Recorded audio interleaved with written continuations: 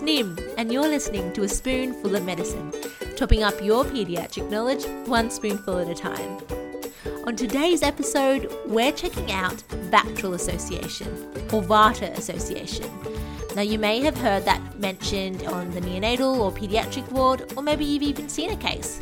I saw one not too long ago in our emergency department, and I took the opportunity to learn more about it, and I thought I'd take time to share it with you. We're going to talk about what an association is, how VACTERL Association presents, how it's investigated for, and how we approach the management of it. So, let's take time to look at VACTERL Association. Let's begin this episode with a case. So, you're a resident on a busy neonatal ward, and you've been asked to attend a delivery for a low-risk primip who is 38 weeks and 2 days. You're told that the baby is male and that antenatally, the only thing on the scans showed some mild polyhydramnios. Otherwise, maternal serology and health was well in pregnancy. The baby is born in good condition and cries immediately, and delayed cord clamping is completed by the midwives. The baby is then handed to you in order to do a quick assessment. You note that the baby is vigorous with no obvious dysmorphic facial features. However, when you go to assess the genitalia, you observe that the anus is imperforate. You call your registrar, who tells you that the baby can have a quick cuddle with mum but should come to the nursery for further assessment. In the nursery, the baby continues to be vigorous with pre- and postductal saturations above 90%. However, your senior registrar notices a systolic murmur that appears to be loudest at the left lower sternal edge. A nasogastric tube is inserted and a mobile chest x-ray is obtained. On the chest x-ray image, you notice that the nasogastric tube the nurse has just inserted is actually coiled in the upper esophagus. Your senior reg also points out that one of the vertebrae looks like a hemivertebra. You call your boss, and the SMO, who has a lot of experience, tells you, I think this baby may have VACTERL Association.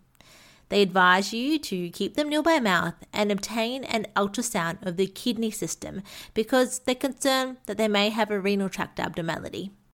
You order that scan and reflect about the malformations that have been detected in this neonate. An imperforate anus on your initial examination, that nasogastric tube that is coiled is suspicious for an esophageal atresia. The murmur your registrar detected is suspicious for a ventricular septal defect. And what about those hemivertebra on that x-ray that they obtained? And now we're looking at the renal tract. You write down VACTERL Association and you tell yourself you'll study it when you get home tonight. You really do learn something new every day in this job, don't you?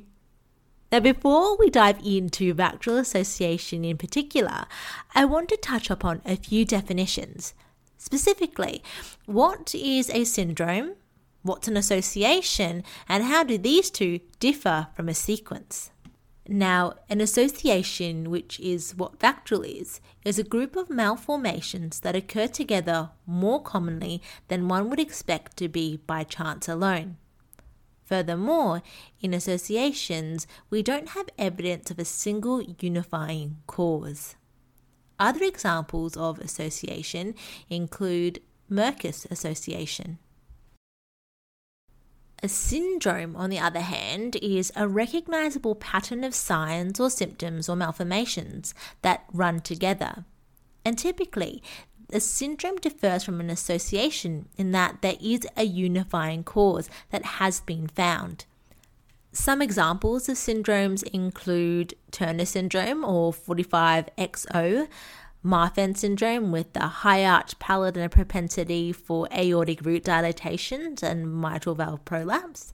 There's Charge syndrome and also the trisomies such as trisomy 21 or Down syndrome, trisomy 18 or Edwards syndrome, and trisomy 13 or Patau syndrome, just to name a few.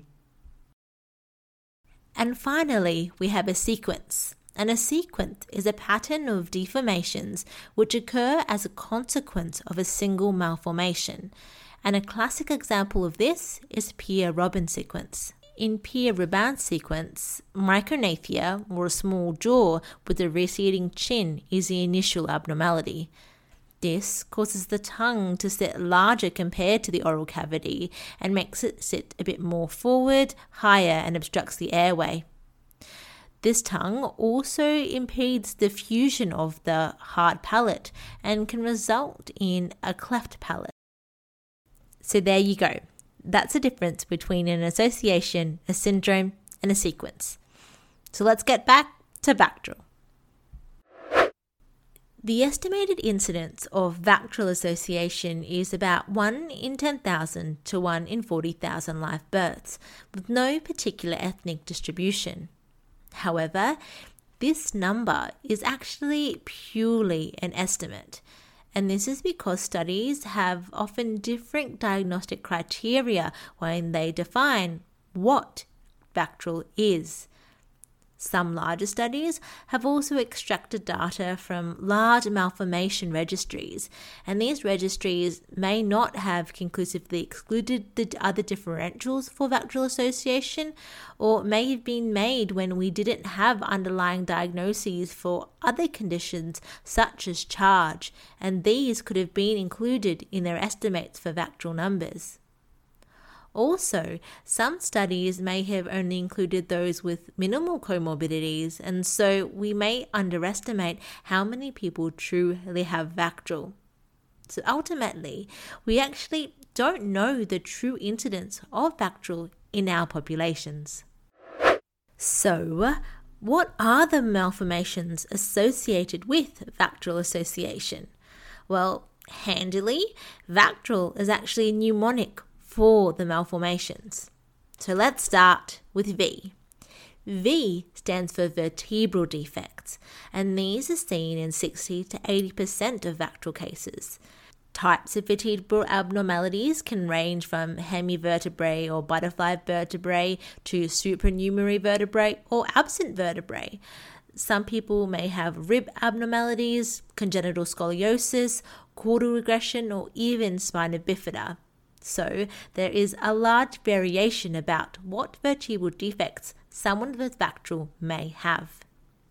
Next, we have A, which stands for anal atresia or anorectal anomalies, and these are seen in 50 to 90% of cases.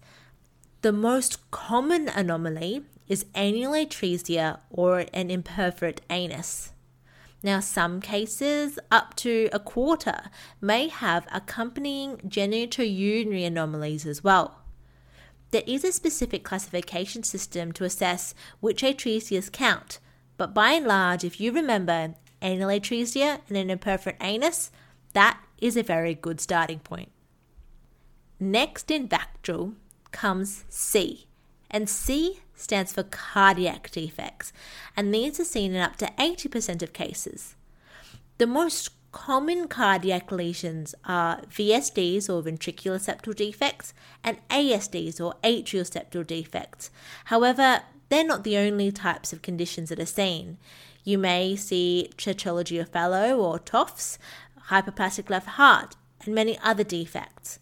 But VSDs and ASDs are the most common. After C comes the letter T, and that stands for tracheoesophageal fistula and or esophageal atresias.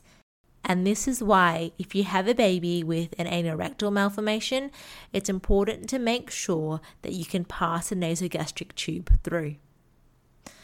VACTERL, the next letter, is R, and R stands for renal abnormalities, and these are seen in 50 to 80% of cases. Now, the renal anomalies are a real spectrum, and some studies say that renal anomalies associated with rectal malformations may or may not be true anomalies. But nonetheless, renal tract changes can range from unilateral renal agenesis to bilateral agenesis in really severe cases. Those with VACTERL may have a horseshoe kidney or even cystic or dysplastic kidneys. And this is why your SMO from the case before insisted on that renal ultrasound. And finally, we have L, or limb abnormalities. And limb abnormalities can range from radial ray defects to polydactyly and oligodactyly. And so it's really important to have a look at the arms of babies that you're suspecting could have VACTERL. So there you have it. VACTERL stands for vertebral defects, anal atresia or anomalies, cardiac defects, tracheoesophageal fistula and esophageal atresias, renal tract abnormalities, and limb abnormalities. Now it's time to check out the diagnosis of VACTERL Association. VACTERL Association is typically a sporadic disorder, or in other words, it tends to happen at random. Many studies have looked into the possible genetic underpinnings of VACTERL association, but nothing in particular has heralded a clear cause. Most genetic studies are either small because they only look at a few families at a time, and these have found some links, potentially mitochondrial or otherwise. But when these genetic factors are tested on others with VACTERL association or families that have a few cases of VACTERL in them, these abnormalities or genetic defects aren't found again. So we're ultimately back at square one, and we don't really know what truly causes VACTERL association. Now this makes diagnosing VACTERL association a little bit of a contentious issue because there's no real consensus about what is a true gold standard diagnostic criteria for VACTERL association. Some scientists go as much to say as you can't diagnose an association because it just is a collection of symptoms that happen to occur together. You can only observe it until you prove an underlying cause. Nonetheless, in studies, we do tend to have a frequently used criteria that classes someone as having VACTERL. This criteria is that someone who has VACTERL association must have at least 3 features of the association, and there should be no clinical or laboratory-based evidence for the presence of another diagnosis or a differential diagnosis that mimics VACTERL association. What are these differential diagnoses, you may ask? Well, they include Fanconi anemia, which is a chromosomal breakage disorder, and so chromosomal breakage studies should be done in all those with VACTERL to exclude Fanconi anemia. Another syndrome is Char syndrome that can have heart defects and genitourinary anomalies. However, in Char syndrome, cases may have collobomas or ear defects as well. Alagille syndrome, which we covered in an earlier episode, has butterfly vertebrae as well as some cardiac defects, specifically peripheral pulmonary stenosis, and that can also be mistaken for VACTERL. Finally, Holt-Oram syndrome, Curiano syndrome, and Bora-Gerald syndrome can also be mistaken for VACTERL. When you have someone that you suspect could have VACTERL association, you need to assess for the features and then address each anomaly that you've found. So let's have a look at what we do, starting with V or vertebral abnormalities. Usually X-ray and or MRI of the spine is sufficient to assess for these. Next is A or anal atresias, and that can be detected on a physical examination. It's also really important to get an ultrasound of the abdomen to assess for associated genitourinary anomalies as well as renal tract anomalies. T or tracheoesophageal fistula and esophageal atresia can be assessed for on physical examination and contrast studies. However, contrast studies are rarely required. It should be noticed that those with true esophageal fissures may still present with swallowing or breathing abnormalities and issues, and so clinicians should have a low index of suspicion if you have a child that may have other histories suggestive of VACTERL association. R for renal anomalies can be assessed for, as we've already covered, with renal tract ultrasounds. And finally, limb abnormalities can be assessed for on physical examination and x-rays. The management of VACTERL Association really is a multidisciplinary team approach, and it needs multiple allied health and medical professionals in order to care for a child with VACTERL. Severe cardiac malformations, imperforate anus, and tracheoesophageal fistulas are typically managed with surgery in the neonatal or infant period. Other malformations may be subtle, but they can be medically important. For example, vertebral abnormalities can result in severe back pain as the child grows older. Renal anomalies can predispose to infections or recurrent UTIs, nephrolithiasis, and as well as declining renal function. Cardiac defects can cause compromised cardiac function, dysrhythmias, and cardiac failure. Repaired tracheoesophageal fistulas can lead to reflux, reactive airways disease, and consequently compromised respiratory function. So ultimately, no malformation is insignificant. The overall prognosis for those living with VACTERL depends on the severity of the underlying abnormalities, and patients often face considerable medical challenges throughout their life. It is important to note, however, that patients with VACTERL Association do not tend to have neurocognitive impairment. So, the presence of neurocognitive impairment should strongly suggest an alternative diagnosis, such as CHARGE syndrome, which is associated with lower neurocognitive status. It's time for a recap. VACTERL Association or VACTERL Association is a constellation of malformations that occur more commonly than attributable to chance. We don't have an underlying etiology for them.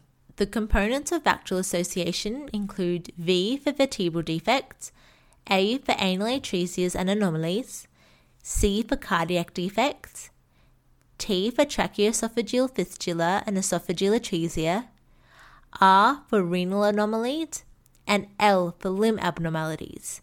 And someone needs at least 3 of these features with no clinical or laboratory-based evidence for an alternative diagnosis in order to be called VACTERL Association.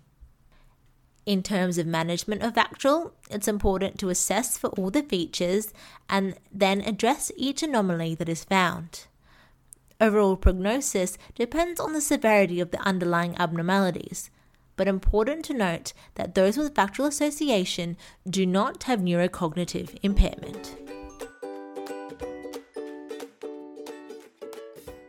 And that's been this week's episode of A Spoonful of Medicine. Thank you so much for joining us. If you like what you heard, please subscribe and tell a friend. For the visual learners of us out there, head over to our Instagram page @spoonful.of.medicine for a quick summary of today's episode, along with some other great educational content. If you'd like to get in touch, have a suggestion for a future episode, or have heard something that you think needs a correction, please email us on spoonfulofmedicinepodcast@gmail.com.